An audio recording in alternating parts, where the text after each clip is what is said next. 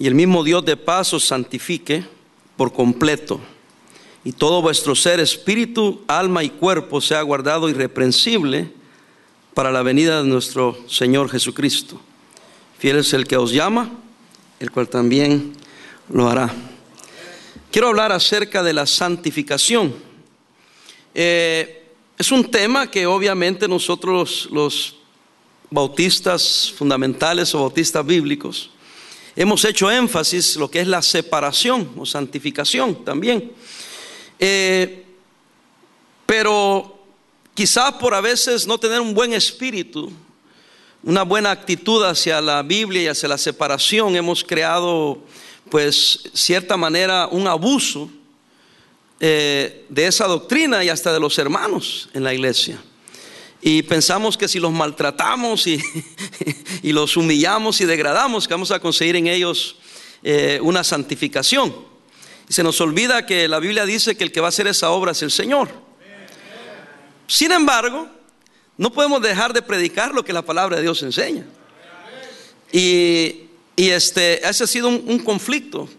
Oí un predicador de peso en el mundo americano decir que si nosotros no nos hacíamos como los milenios, que no los íbamos a alcanzar. Esa es una falacia, es una mentira. Yo no tengo que hacerme como el mundano para alcanzar al mundano. Hay preceptos y hay verdades bíblicas que no podemos cambiar. Ahora, yo personalmente quiero ser relevante y ganar a los milenios. ¿Quiénes son los milenios? Los de 18 años a los 30 años más o menos. Y otros que son más de 30 que se la quieren llevar de adolescentes. Y yo he visto pastores que tenían buenas convicciones, sus hijos crecieron, llegaron a 13, 14, 15 años, se han puesto medio rebeldones, medio mundanotes, y el pastor, para no verse mal él, ¿verdad? Ni que se vea mal su hijo, cambia sus convicciones. Eso es otro peligro que estoy viendo. El pastor Salazar medio hizo alusión a eso, de que no importa qué camino vayan tus hijos, no importa, tú mantente ahí, porque hay verdades absolutas en la palabra de Dios. Por supuesto, es fácil criticar al otro cuando no estás en sus zapatos, y no quiero tampoco ser pesado ni duro de que alguien esté pasando por esa etapa donde quizás sus hijos se están poniendo un poco rebeldones, ¿verdad? Y usted está pasando por eso y no sabe qué hacer. Ojalá que yo le ayude en algo. Pero déjeme decir así rapidito en ese aspecto de lo que acabo de mencionar. Tienes que mantenerte firme, te voy a decir por qué. A ese niño o esa niña de repente le va a caer el 20, y va ese muchacho rebelde o esa muchacha rebelde un día va a tener que regresar. Pero si tú te moviste, yo te pregunto, ¿a qué va a regresar?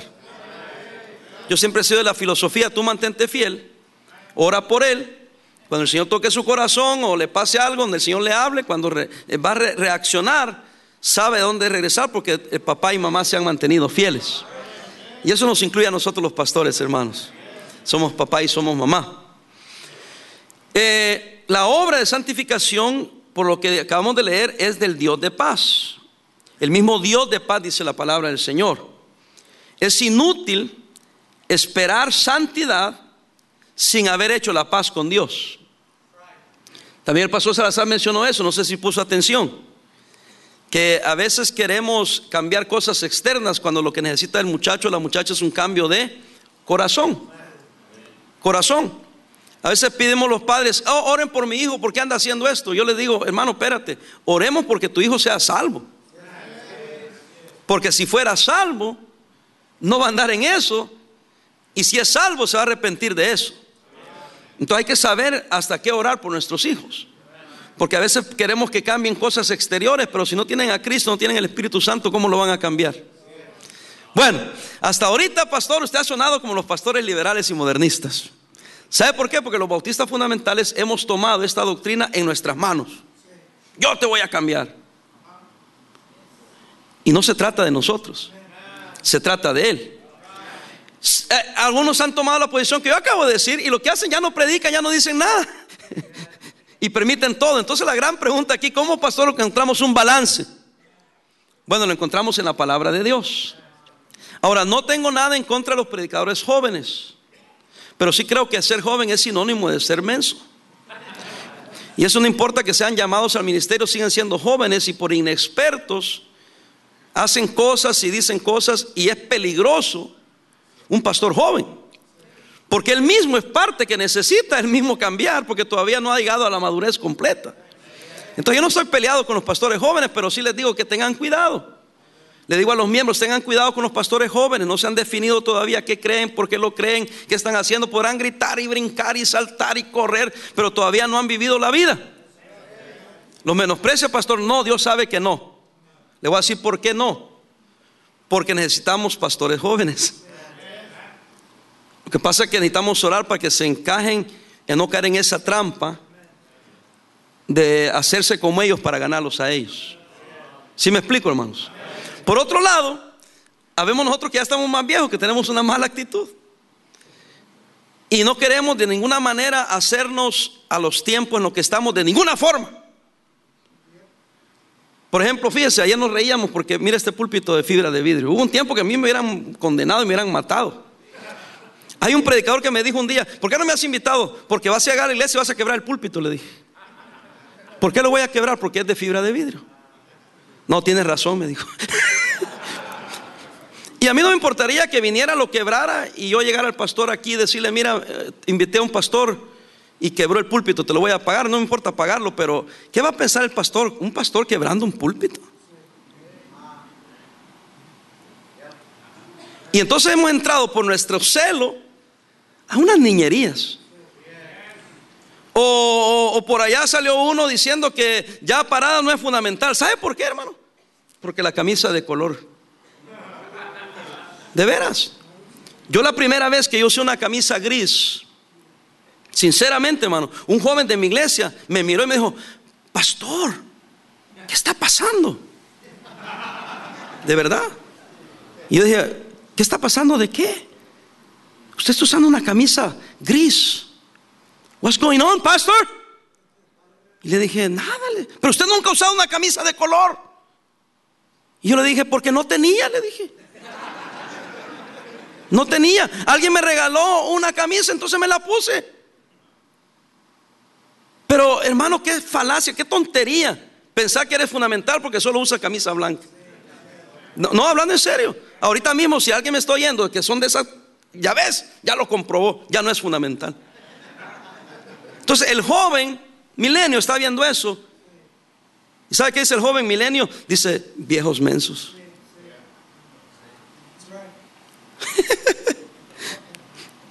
Entonces hay que ser feo, hermano, pero no tanto. Entonces, ¿cómo encontramos un balance? ¿Ok? Bueno, entonces enseñamos la palabra de Dios. ¿Qué es lo que Dios quiere? ¿Por qué Dios lo quiere? ¿Por qué hacemos lo que hacemos? El otro día estábamos hablando con un joven y de la manera que vestía yo creo que no es muy correcta. Entonces alguien le estaba diciendo: no, mira, no. Y él dijo: bueno, es que acabo de venir de un youth rally. Y dice: todos andan peor que lo que yo ando. Dice: ustedes no se han dado cuenta, nos dijo a nosotros, pero ustedes son la única iglesia en toda esta área que todavía creen en convicciones y todavía las predican. Y yo no estoy diciendo que es así, no estoy diciendo lo que me dijo ese joven. Y yo quedé: ¿cómo? Sí, dice, todo el mundo ya ahora ya nadie predica de esto. Ustedes se han quedado chapados a la antigua. Y el asunto es que no es que predicamos eso todo el tiempo. Sabemos lo que creemos, por qué lo creemos. Cuando tenemos que corregir, lo corregimos, pero no es nuestro pan de cada día. ¿Alguien está conmigo? Simplemente vienen los jóvenes y ven cómo debe ser, y ven las hermanas y ven cómo se visten los demás y tratan de vestirse y vivir correctamente. Y cuando de vez en cuando, pues sí, yo predico la palabra de Dios, de eso estoy hablando, que lo predicamos, pero no es nuestro pan diario. Pero sí entendemos que debe haber una diferencia. Quizás mi preocupación más grande es que nos olvidemos esta doctrina de la santificación o la separación. Si están aquí, ¿verdad? Entonces, enseñémoslo correctamente. No nos desviemos. Y démosle cortesía a otro que a lo mejor no es 100% como nosotros. ¿Alguien está conmigo? Yo podría decir un montón de cosas, pero voy a sonar como que me estoy justificando, y no quiero tampoco sonar como eso, porque lo que hacemos lo hacemos y tenemos buena conciencia delante de Dios. Quizá usted no aprobaría cosas que nosotros hacemos. Perfecto. Yo le garantizo que si yo voy a su iglesia hay cosas que usted hace que yo no aprobaría tampoco. Pero ya soy suficientemente grandecito para entender, ese no es mi problema. Yo voy a cuidar de lo que Dios me ha dado a mí. ¿Sí está conmigo, hermano? Bueno, 3 palabras que vienen a mi mente cuando pienso en la santificación. Número 1, la palabra separación. Número 2, la palabra consagración. Yo creo que aquí está el problema más grande. Y la tercera palabra, la palabra llenura. Y no debo agregar llenura del Espíritu Santo, pero llenura del Espíritu Santo. Vamos a tratar con cada una de estas palabras, la separación. Amén, hermanos. Por eso dije, no sé si esta es una predicación o un estudio, no importa, pero yo quería aprovechar este tiempo para enfocarnos, que debemos de mantener nuestras convicciones, predicar la separación, no abandonarlas, hagámoslo de la manera correcta. Separación, el pensamiento está a través de toda la Biblia, hermanos. Dios separa, la Biblia enseña la separación del cielo y la tierra, de la luz con las tinieblas, el día de la noche. No aniquila las tinieblas, solo las separa. Aquí vea en 1 Tesalonicenses 5, versículos 4 al 6. Mas vosotros, hermanos, no estáis en tinieblas para que aquel día os sorprenda como ladrón. Está hablando de la segunda venida de Cristo. Porque todos vosotros sois hijos de luz. ¿Hijos de qué? Del día. No somos de la noche ni de las tinieblas. Por tanto, ¿qué dice? No durmamos como los demás, sino velemos y seamos ¿qué? Sobrios. Hermanos, mire, nosotros somos llamados a ser diferentes a este mundo. Punto. ¿Sabía usted que el mismo mundo, los incrédulos, esperan que nosotros seamos diferentes? Más de una vez me ha pasado, donde he sabido personalmente o alguien me cuenta de experiencias que hemos tenido en la ganancia de almas, o personas que quieren venir a la iglesia y no han podido venir, y no falta que alguna mujer dice: voy a ir, pero ahorita no puedo ir porque no tengo vestido. ¿Cómo? Es que solo tengo pantalones. Y yo sé, dice la incrédula, que para ir a la iglesia hay que usar vestido. Fíjense, tal vez hay hermanas aquí, ya va a hablar otra vez de los miserables pantalones. Le estoy diciendo nomás que las incrédulas suponen que si vienen a la iglesia hay que usar vestido. Solo las cristianas son las que se rebelan contra eso. ¿Sí me entiende? Ahora predicamos bien duro con el pantalón y no aquí. Es más, si aquí usan pantalones se me salen de la congregación. Y no tienes ningún empacho para recibir a las hermanas con minifalda o con blusas escotadas. Es de verdad, es la verdad. Estamos de acuerdo que debe haber diferencia, ¿sí o no? Bueno, la Biblia lo enseña. Iglesia significa llamados afuera. Una congregación, una asamblea de los llamados afuera. O sea, separados, puestos a un lado, diferentes. Vea Hebreos 13, por favor. Ay, pastor, eso ya lo sé. Qué bueno, sigamos. Por eso estamos hablando de esto, hermano. Parece ser que no, pues todos lo sabemos, pero no lo hacemos, no lo practicamos, no lo enseñamos. Es más, según usted ya están incómodos porque estoy enseñando, porque tú quisieras que sepárate y deja esto y deja aquello. Y decimos, ese sí está predicando.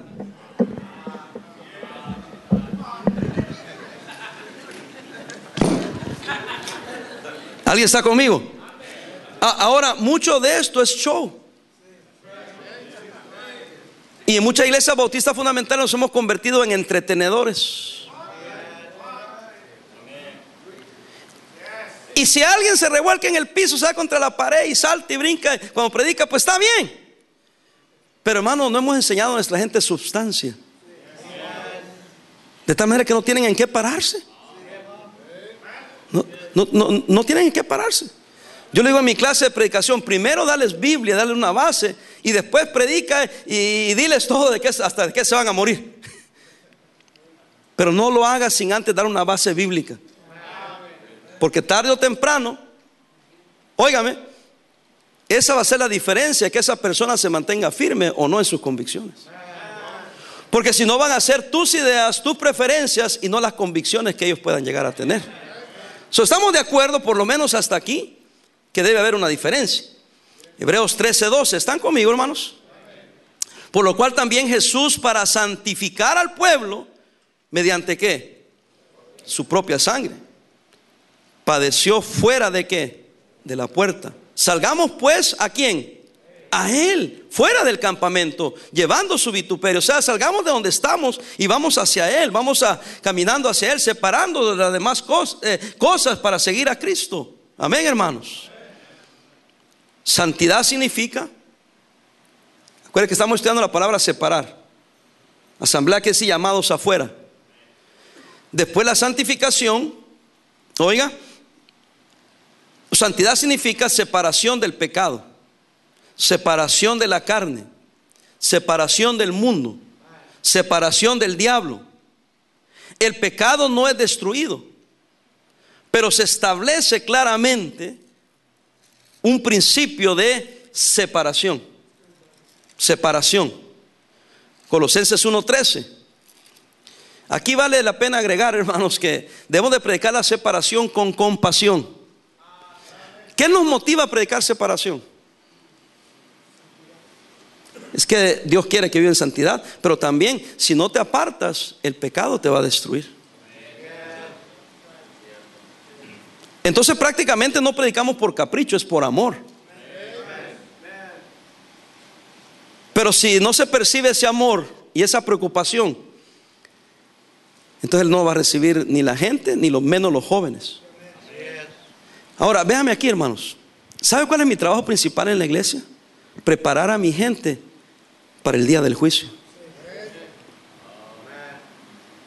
Hace poco estoy declarando más eso.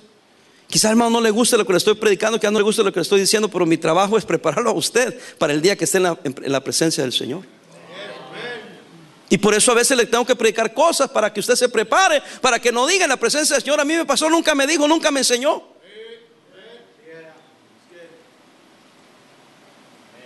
Y hermano, yo sé que uno se arriesga a que personas se molesten, se enojen, se vayan de la iglesia, que lo acusen de ser legalista, que se vayan del otro pastor que no predica, que no dice nada, que nunca va a ir contra nadie. Pero sin embargo usted tiene que entender: voy a predicarlo porque Dios quiere que yo lo enseñe. Es lo que Dios me ha llamado. ¿Está conmigo, hermano? Bueno, dijimos Colosenses 1:13. Lo tenemos ahí. Dice, el cual nos ha librado ¿de qué, hermanos? De la potestad o autoridad de las tinieblas. ¿Y qué ha hecho el Señor?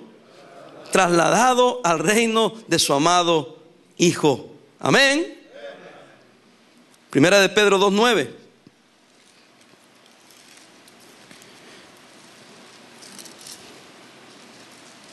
Primera de Pedro 2:9. Mas vosotros sois linaje escogido, real sacerdocio, ¿qué?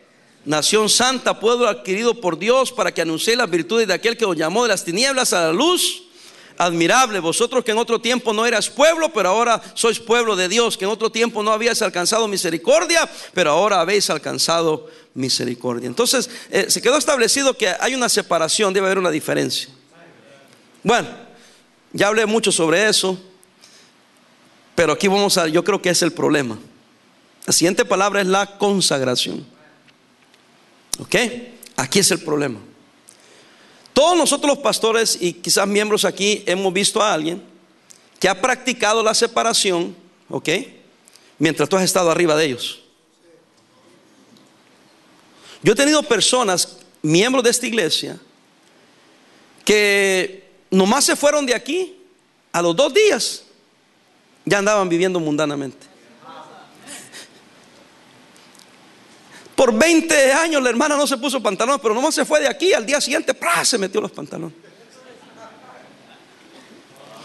No importa ahorita si estamos de acuerdo o no, si deben de usar pantalones las mujeres o no. Eso no es el caso ahorita. La ilustración es: ¿por qué durante 20 años no lo hiciste y nomás te quitaste el yugo de Parada, te los pusiste? Vos sos una palabra en inglés, es un statement. Lo que estás diciendo, I don't care about you, man.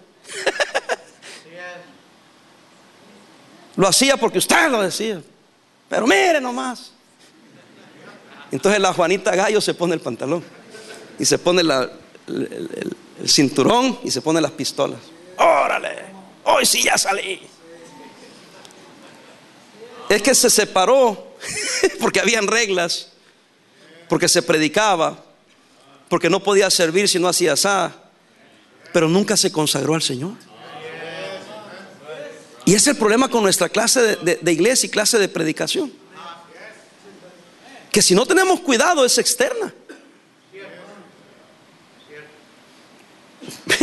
Y qué bonito cuando hay un hermano, un varón que tiene convicciones, que está consagrado, dedicado al Señor, y no importa si el pastor predica o no, esto es lo que agrada al Señor y esto es lo que voy a hacer.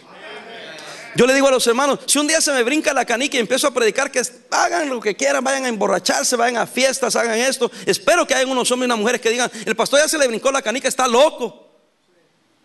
Algunos dirían, gloria a Dios. Es más, lo invito, pastor. Yo pago. La primera ronda va a mi cuenta. Qué triste, hermano.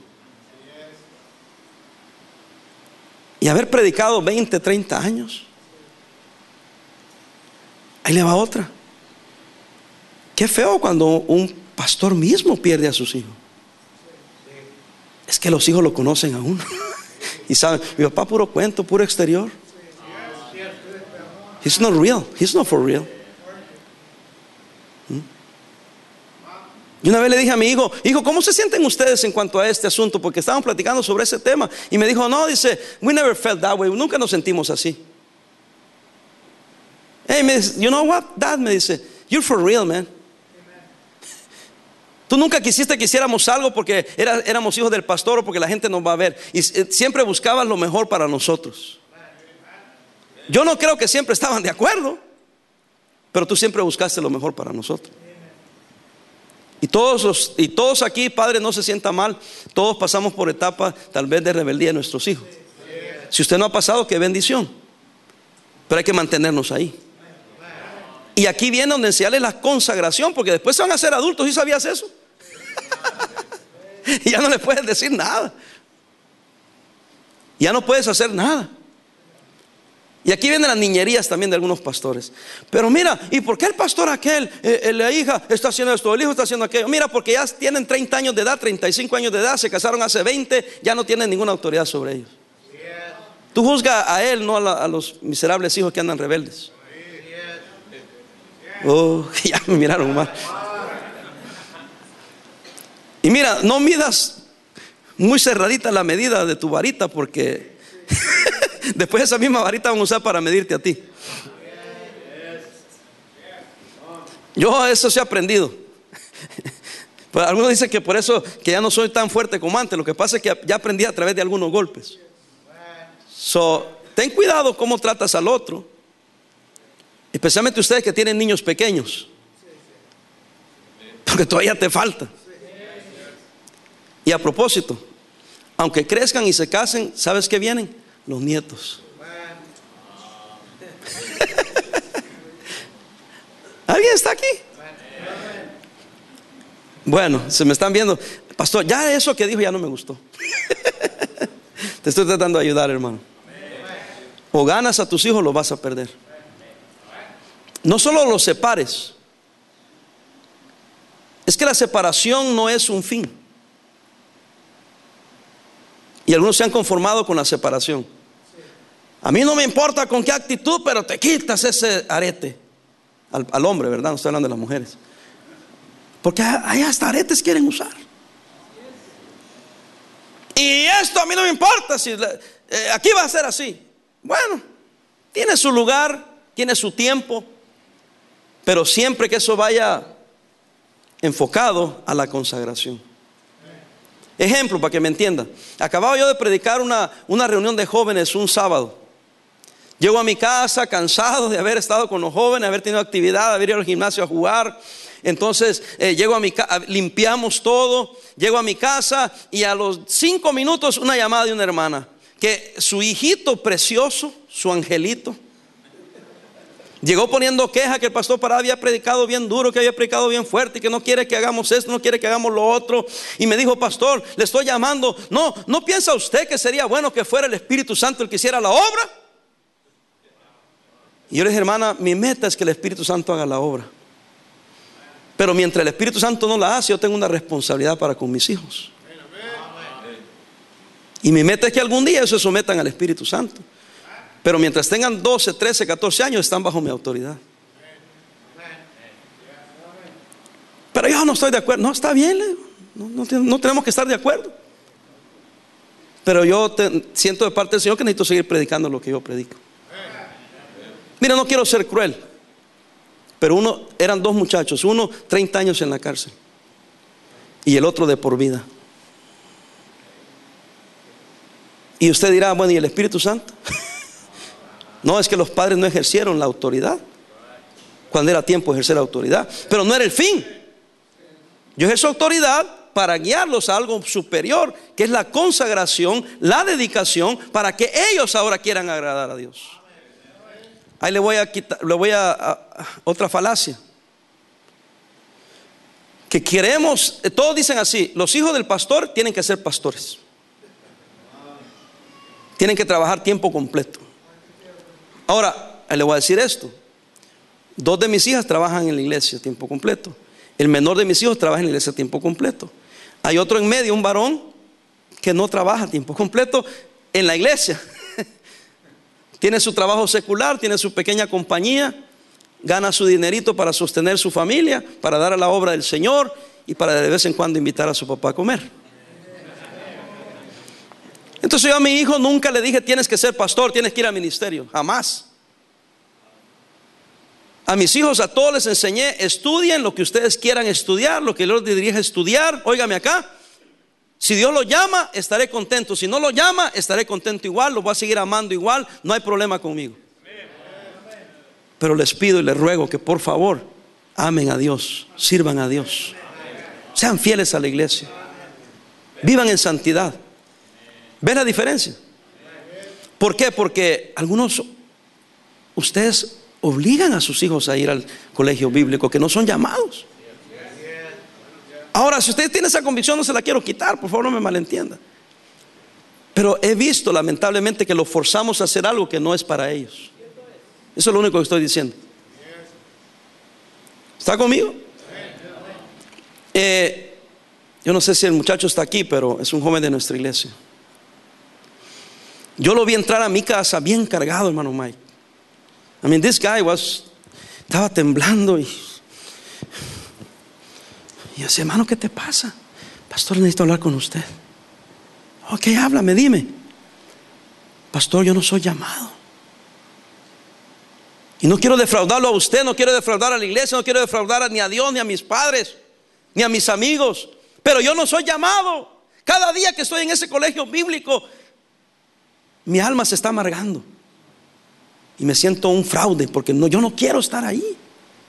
No soy llamado, pastor. Amo a Dios, quiero vivir para Dios, pero no soy llamado. Yo le dije: pero ¿por qué fuiste al colegio bíblico? Es que el principal de la escuela me dijo que tenía que ir. Es que el pastor me dijo, porque tenía la iglesia esa regla de que tienes que ir a la escuela, al colegio bíblico, y si no eres llamado, aunque sea, ve un año. Pero el pobre muchacho, ya que entró, estaban trabajando, que ya andaba así. ¿Sabe qué quería hacer? Tirar todo y irse al mundo. Y porque es un niño que ha crecido aquí, me tuvo la confianza para decirme eso, Mike, y pensó que yo lo iba a rechazar. Le dije: no, papá, le dije, deja eso, hombre, le dije yo. Quizá ustedes no aprueban mis métodos, pero yo así soy. No, deja eso, le digo: ya no vayas. Que digan lo que digan, le dije. Es que vine a hablar con usted porque mi papá me dijo: habla con el pastor antes de que te salgas. Dile a tu papá que dije yo que está bueno que te salgas. Sí, miren, me están viendo algunos de ustedes. Yo no sé por qué el pastor recomienda eso. Lo hubiera podido mandar de regreso, a patadas de regreso, para quedar bien con el colegio, para quedar bien con todos, y que se dijera que el pastor Parada tiene otro alumno ahí. Y la otra pensé en el muchacho. Y le dije: te van a criticar, te van a hacer leña, los mismos jóvenes te van a decir: ¿qué onda? Ya te rajaste. Tú diles: ni me he rajado, pero no soy llamado. ten valor para decir, hombre. Le dije, hubieras tenido valor de hace un año o más de un año, casi 2, de haberle dicho, no quiero ir. Y me hubieras dicho a mí, yo te apoyo a ti, le dije. Bueno, no sé por qué entré ese tema, pero es la consagración. Consagrado al Señor. Si el muchacho ama a Cristo, gana almas, tiene buen testimonio, es trabajador, honra a sus padres, busca la dirección de su pastor, ¿por qué lo voy a obligar? Y como son jóvenes, a lo mejor vas a ir a la escuela y de repente Dios, cuando tenga 24 o 25 años, ¡pum!, te va a llamar. O a propósito, lo puede llamar cuando tenga 30 años, o 35, o 40. Que no hay un Dios soberano. Pero ve, queremos tomar las cosas en nuestra mano. Entonces, separación. Bien sencillo el mensaje. No más que yo estoy dando mucha explicación porque algunos de ustedes no entienden.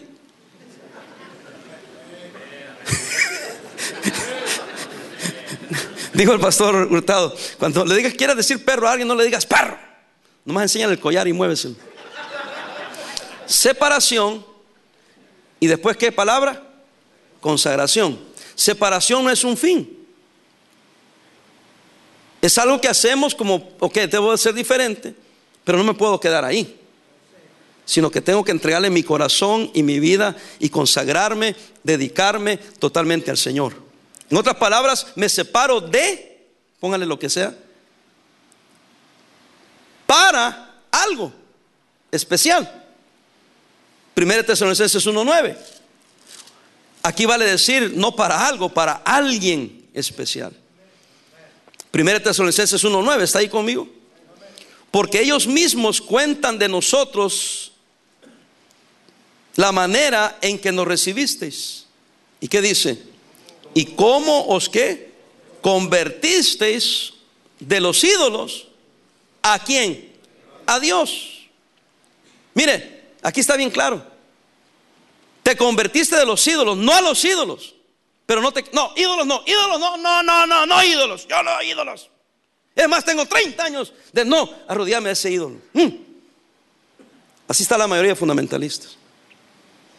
Dice que tienes que convertirte de los ídolos ¿a quién?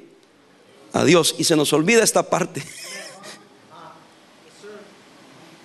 Es más, algunos nosotros tenemos miedo de guiarlos a Dios, porque yo puedo hacer mejor trabajo que Dios.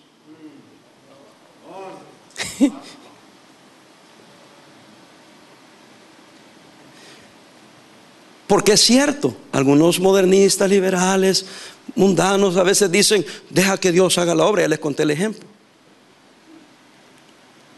Y total que nunca les dicen nada esperando que Dios haga la obra.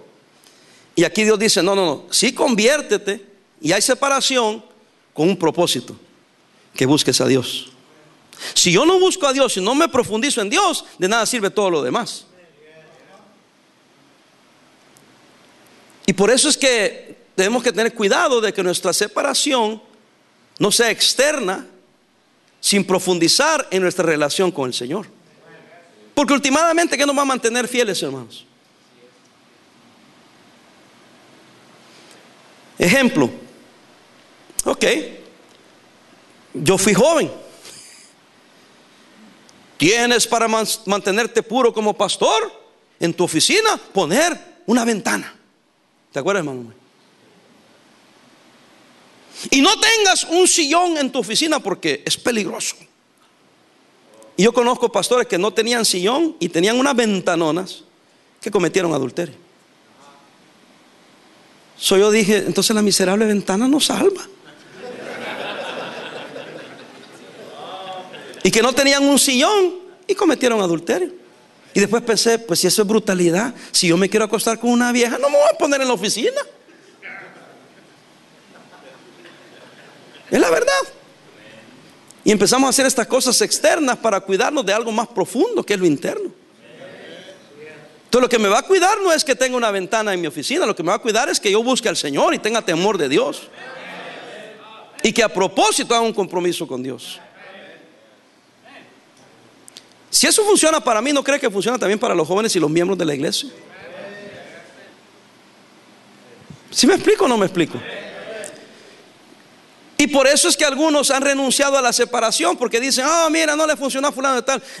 Hace unos añitos atrás, una persona prominente del Bautista fundamental que había en pecado, ¿sabe qué hizo eso? Que muchos bautistas fundamentales ahora se fueran al mundo. Yo también vi, yo también observé, yo también me di cuenta que pecó, pero yo no me fui al mundo, porque yo tengo convicciones, yo tengo consagración, yo estoy dedicado a Dios. Y no importa quién caiga, yo tengo que darle un día cuentas a Dios. Lo que me dicen a mí esos pastores que ni salvos quizás son, porque no se dan cuenta que no importa qué o quién, ellos tienen que consagrarse a Dios. Y aquí hay miembros, yo sé que estoy hablando de pastores porque soy pastor, pero aquí hay miembros también que tienen que entender que está detrás de lo que vemos, y a veces nos resentimos. No, el pastor está tratando de ayudarte que te separes del mundo, pero no te quedes ahí. Busca al Señor. Por eso me encantó los 2 mensajes de anoche, hermano. Los primeros puntos del pastor Salazar era prácticamente decide que a propósito vas a amar, obedecer, asimilar la palabra de Dios, que vas a tener un compromiso de orar, de tener una relación profunda con Dios, porque de ahí depende todo a propósito. ¿Están conmigo, hermanos? Pero la consagración, Jesús al irse dejó la paz que recibió de Dios en Juan 14:27. Nos posee, oiga, si nos entregamos a Él íntegramente. Vea Romanos 6:6.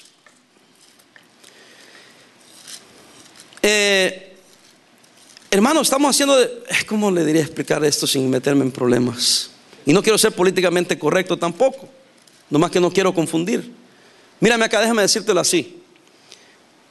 Muchos hemos recibido a Cristo, amén, y tenemos a nuestro Salvador, y lo tenemos en nuestro corazón, y ya soy salvo.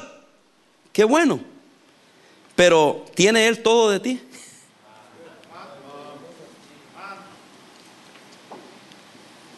Mírame, ¿ya te entregaste a Cristo?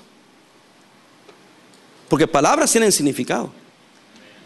Muchos cristianos hoy en día, ¿sabe qué quieren hacer? Recibir a Cristo. Y nunca dijeron, me entrego yo a Cristo.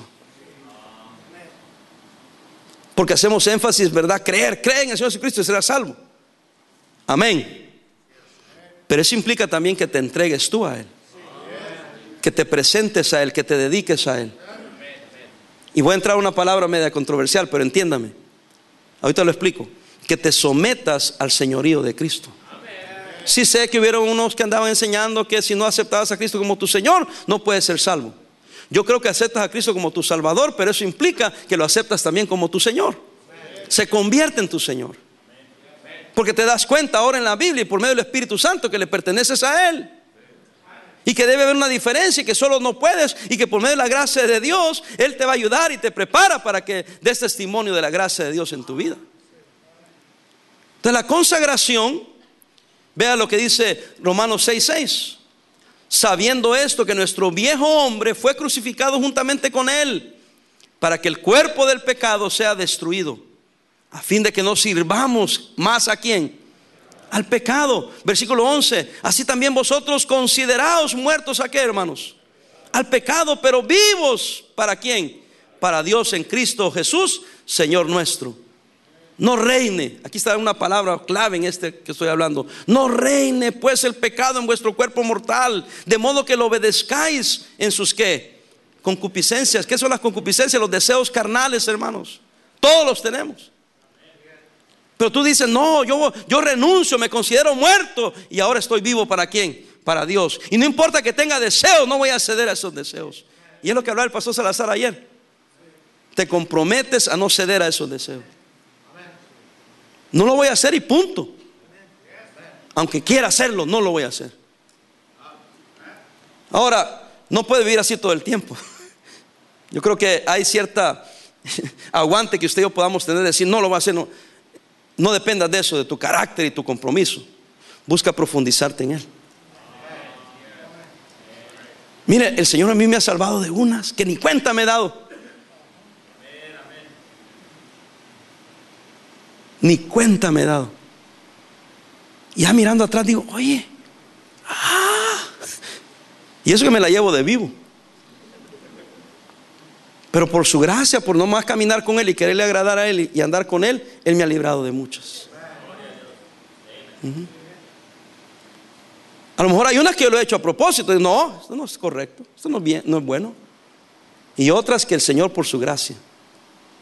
¿Me están viendo como de qué estar hablando? Porque hay un deseo, una intención, decía el pastor. ¿De qué? De consagrarnos. ¿Qué es consagración? Agradarle a Él. Mire, si usted dice, pastor, ya me tiene cansado lo que está enseñando. Es el problema, que no estamos acostumbrados a que nos enseñen. Pero sí nos gusta que nos entretengan.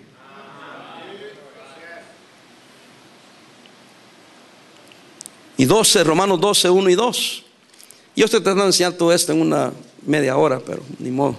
Aquí vamos a tener que ir terminando. Así que, hermanos, os ruego por las misericordias de Dios que presentes, ¿qué? Vuestros cuerpos, ¿en qué? Sacrificio vivo, santo, agradable a Dios, que es vuestro culto racional. No os conforméis a este siglo, a este mundo, a esta filosofía de este mundo, de esta generación, sino que transformaos por medio de la renovación de vuestro entendimiento, para que comprobéis cuál sea la buena voluntad de Dios, agradable y perfecta. Palabra clave: que presentes tu cuerpo en un sacrificio vivo. Consagrarte, entregarte a Él, darte a Él, dedicarte a Él, decirle: Señor, ya no soy yo, eres tú. Pablo dijo: ya no soy yo el que vive, es Cristo quien vive en mí. Y eso es superior, hermanos, a solo hacer cosas exteriores. Sí hay separación, con un propósito, que la consagración. Y la consagración profunda, verdadera, real, delante del Señor, te va a apartar. Ya no vas a andar deseando aquellas cosas, porque tienes tanta comunión con Dios que no necesitas aquellas cosas. Y yo sé que siempre es una batalla constante, pero no puedes andar peleando todo el tiempo. Tienes que rendirte a Cristo, tenemos que rendirnos a Él y enseñar a nuestra gente: ríndete a Él. Enseñar a nuestros jóvenes que vivan para Dios, que se consagren a Dios, que agraden a Dios, que lean su Biblia, y entiendan su palabra y que obedezcan su palabra y que oren. Y advertirles que si caen en pecado les va a ir mal, porque van a pagar la consecuencia del pecado. Con amor, con compasión. Y a veces vamos a ser duros, como yo he tenido que hacerlo con mis propios hijos y a veces con jóvenes. Pero cuando ellos saben que los amas, los aprecias y buscan lo mejor para ellos, te obedecen. Ven, qué feo es disciplinar a alguien, ¿no, hermanos? Pero yo he descubierto a veces que ese joven o esa persona lo que necesitaba era disciplina. Pero no con el propósito: oh, sepárate, te voy a pegar. No, espérate. Es que lo importante es esto: a quien le fallaste fue a Dios. Entiéndelo. Yo a mis hijos les preguntaba, si yo tenía un proceso: ¿qué hiciste? Esto. ¿Eso es bueno o es malo? Malo. ¿Obedeciste o desobedecí? ¿Eso trae consecuencias buenas o malas? Malas. Era una instrucción más que una pegada, aunque había disciplina. Yo decía: ¿sabes que lo más duro, hijo o hija, es que le fallaste a Dios? Y yo te voy a disciplinar nomás para que aprendas que todo mal tiene una consecuencia. Y aplicábamos la disciplina, llorábamos, los dejábamos llorar, después los abrazábamos, le asegurábamos nuestro amor hacia ellos. ¿Y sabe cómo terminábamos? Vamos a orar a Dios y pídele a Dios que te perdone. Y sabe, orábamos, pedimos a Dios que les perdonara, y después se daban vuelta: papi, perdóname. No, yo sí te perdono, tú sabes que te perdono, pero también Dios ya te perdonó. Y le estábamos enseñando que hay un Dios en el cielo a quien hay que agradar, hay que vivir para Él. Sí me desagradaste a mí, pero no te pegué porque me desagradaste a mí, no te castigué porque me desagradaste a mí. Hay un ser superior a quien ofendimos. Aquí se puede hablar mucho más, pero llenos.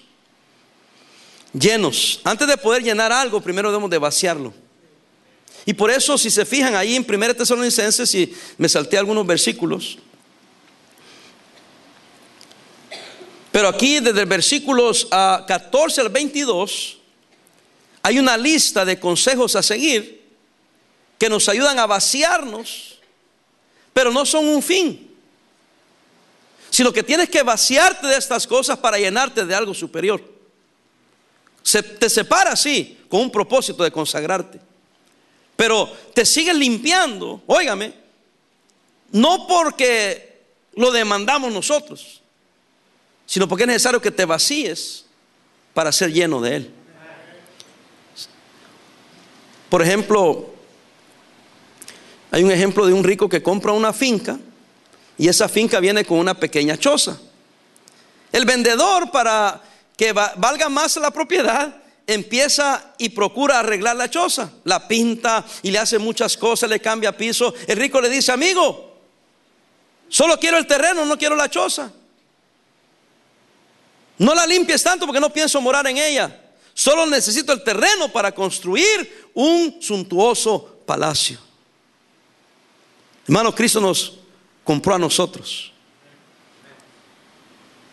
Nosotros nos esforzamos para quitar esto, quitar aquello, y Dios dice: no, vacíate de ti y yo te voy a llenar, y lo que yo haga va a ser mejor que lo que tú puedas hacer. ¿Qué estoy diciendo? Hermano, míreme acá, es mejor lo que Dios hace que lo que nosotros podamos hacer. Pastor, pero se ha pasado todo el tiempo diciendo que hay que hacer. Sí, pero dije, y eso hay que hacerlo, y lo hemos hecho bien, pero no hemos fallado en el propósito de que nuestros jóvenes, nuestros hijos, nuestros miembros se consagren a Dios. Cómo me da gusto cuando veo personas que han pasado por nuestro ministerio, los veo por años y siguen el mismo camino. Y este se aprendió, lo hizo bien, están viviendo bajo convicciones. Y hermano, algunos miembros rechazan lo que uno predica porque ya tuvieron una mala experiencia. Lamentablemente estoy en un ministerio donde era obligación todo, y viene a un ministerio donde no es obligación y ya no hacen nada. Y yo digo: allá andaban haciendo, y aquí no quieren hacer nada. Y dice, y me han dicho, es que allá nos obligaban y aquí usted no. Y eso me hace ver a mí como que si yo fuera liberal. No, lo que pasa es que la motivación mía es diferente. Ojalá le sirvieras como servías allá, pero con la motivación diferente, para agradar a Dios, no al pastor.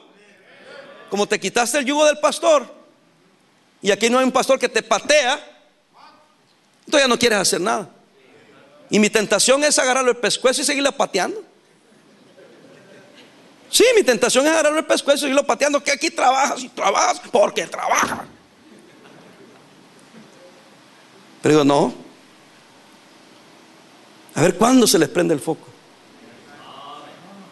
El que yo te esforce o no te esforce no tiene que ver aquí. Si la pregunta aquí es: ¿qué estás haciendo por el Señor? Por ejemplo, nosotros el diezmo, ayer hablaba el pastor del diezmo, a ver cómo le va a él y a ver cómo le van los miembros. Pero nosotros aquí enseñamos que el diezmo es por amor, por agradecimiento. Por eso lo damos voluntariamente, porque si no lo das voluntariamente, no lo das con corazón alegre. Y cuando lo das por amor, por agradecimiento y voluntariamente, lo das con alegría. Pero si es tentadora la propuesta, porque yo sé que en nuestra iglesia por lo menos duplicaríamos el diezmo. Toda, ¿verdad, hermano Mike? Eso es lo mejor. El pastor dijo eso y yo estaba ahí atrás y grité: amén. Y yo dije: buena idea. Hermano, me miraron algunos miembros así como... Sí, casi me estaban diciendo: más vale que... Y a una hasta le dijo a la otra: yo me voy. Ya se estaban yendo, hermano. Sí. Anoche mismo, por lo que el pastor anunció, algunos miembros míos ya estaban hablando de que yo me voy. Si esto no se le saca, es más, te vayas o no te vayas, lo mismo queda. Porque honestamente, los que ya dan voluntariamente, por agradecimiento y por amor, hasta van a ser los primeros en la línea. A mí no me esfuerce, porque yo así quiero que me lo hagan. ¿Sabe quiénes son los que se van a ir? Digo, no lo voy a hacer de allá, digo. ¿Y por qué tengo que llenar eso? Y yo le garantizo que de todas maneras ya ni están dando. Porque no es un problema de dinero, es un problema del corazón.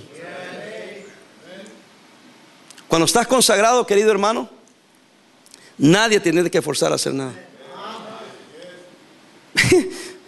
Tengo que ir a ganar almas. Por eso decía el pastor, ¿verdad? A algunos se les hace un problema tener que ir a ganar almas y tener que leer la Biblia. Hermano, cuando tú quieres y te alimentas, y porque tienes el amor de Dios en tu corazón, quieres hablarle a otros de Cristo. Yo no sé si van a agarrar el mensaje, pero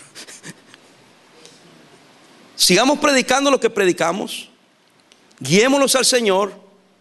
No tengas miedo de llamar la atención cuando tengas que. Si vas a poner reglas, cúmplelas. Y que las reglas no sean un fin, sino un medio para llegar al propósito principal, que estas personas aprendan a vivir para Cristo. ¿Cómo hago esto? Alejándome. ¿Cómo me acerco al Señor y cómo me consagro? Guardando su palabra. Salmo 119, 9 y 11. Insistamos en enseñar la Biblia, hermanos. Hay poca enseñanza de la Biblia. Insistamos en enseñar la Biblia, enseñar la Biblia, enseñar la Biblia, enseñar la Biblia. Porque van a venir tormentas, van a venir problemas, van a venir dificultades. Y lo que va a mantener la gente en la iglesia no es tu dinamismo en tu predicación, es la profundidad que tengan en la palabra de Dios. No, hermano, algunos titubean hasta de su fe. Es una de las cosas que nosotros tuvimos que independizarnos. Una de las cosas que por eso decían algunos, no la van a hacer. Y yo decía, sí la vamos a hacer. Tenía 24 años enseñando la Biblia. Y yo digo, lo que nos sostuvo fue nuestros ojos puestos en Jesús y basados en la palabra de Dios. No en personalidad. Porque las personas cambiamos. Mire, personas que yo les caía bien, de repente les caí mal. Así. Pero yo decía, si hubieran estado fundados en la palabra y en Cristo, aunque me caiga gordo el pastor, voy a seguir siendo fiel al Señor. Pero no, hasta el Señor lo aventaron por la ventana. Sí, porque empezaron a actuar de una manera que creo yo que no agradaba al Señor. Sí, no, tampoco me agradaba a mí, pero ese es lo de menos. Sino que había un comportamiento, según lo que yo observaba, que no agradaba al Señor. Porque aun cuando hay problemas hay que comportarse con dignidad de a quien servimos. Algunos servían a Parada, eso fue su problema. Yo fallé, quizás, o ellos fueron cabeza dura o corazón duro. Porque mi trabajo como pastor es no que me sigan a mí, sino que sigamos juntos a Cristo, sabiendo que el pastor es imperfecto y que comete errores. También como ustedes cometen errores, son imperfectos. Ayer el pastor también decía, muchos de los que critican y hablan más son los que más critican, pero cuando les cae a ellos, ¿cómo se enojan? Porque están acostumbrados solo a tirar pedradas. Y cuando alguien se da vuelta y les mete otra pedrada a ellos, dicen, ay, aquí no hay amor. Pues sí, sí es más bonito pegarle al otro a que te peguen a ti. Considerándonos muertos al pecado, Romanos 6:11, y andando como hijos de luz, Efesios 6:5 al 17, andando como hijos de luz. Amén, hermanos. Andando como hijos de luz. Y eso, ¿y cómo, pastor? A propósito, mensajazos que oímos ayer. A propósito. Entonces yo me he propuesto cada día ser más como Cristo.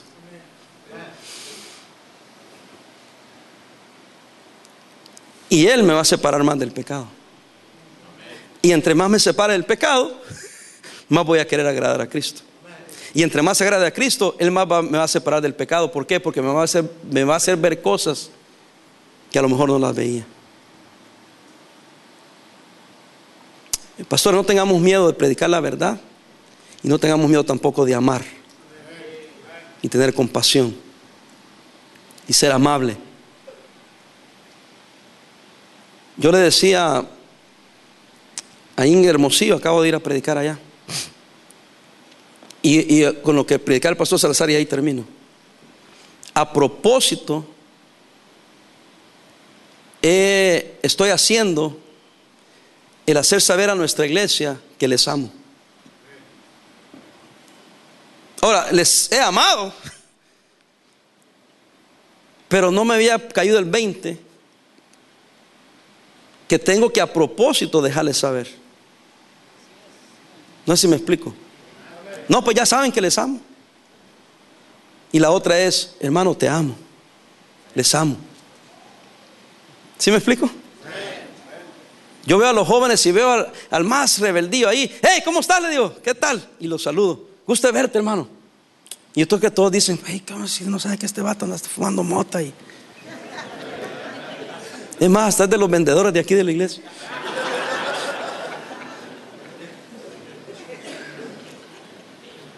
Y la otra es agarrar la patada y sacarlo, pero ¿y qué cuando el muchacho se arrepienta? No se hagan, hermanos, si uno de ustedes eran moteros. De repente ya somos pastores, estamos en un púlpito, ya te traes la Biblia, ya te graduaron del colegio bíblico, ya se te olvidó que eras motero. ¿Te acuerdas cuando te echaban los puritos? Entonces ten amor y compasión. Estamos en una epidemia de pecado, de droga. Hello. Y la iglesia no es que se esté echando a perder. Lo que pasa es que estamos alcanzando un mundo que está perdido. Y yo no me da pena, y los hermanos piensan que yo soy menso. Si yo me doy cuenta, andan chamaquitos que andan fumando mota. ¿Sí me entiende? Y seguimos predicando que eso es, eres un menso, te va a cocer el cerebro. Mira, agarra una cazuela, ponlo a todo lo que da el fuego, échale un poco de aceite. Ya cuando esté bien caliente, agarra un huevo y tíralo ahí. Y así como se fríe ese huevo, así te está friendo tu cerebro. Yo predico esas cosas. Y los jóvenes se quedan así. Eres un tonto si haces marihuana. Y alguien podrá decir, ¿y por qué predica eso? Porque hay moteros aquí. Y alguien tiene que enseñarles, alguien tiene que decirles. Entonces vamos a seguir predicando esas cosas. Pero yo sé que no va a haber un cambio hasta que él aprenda a seguir a Cristo. Entonces mi trabajo ahora es, te voy a guiar a Cristo para que Cristo te quite ese vicio. Porque si no vas a llegar a viejo y vas a destruir tu vida.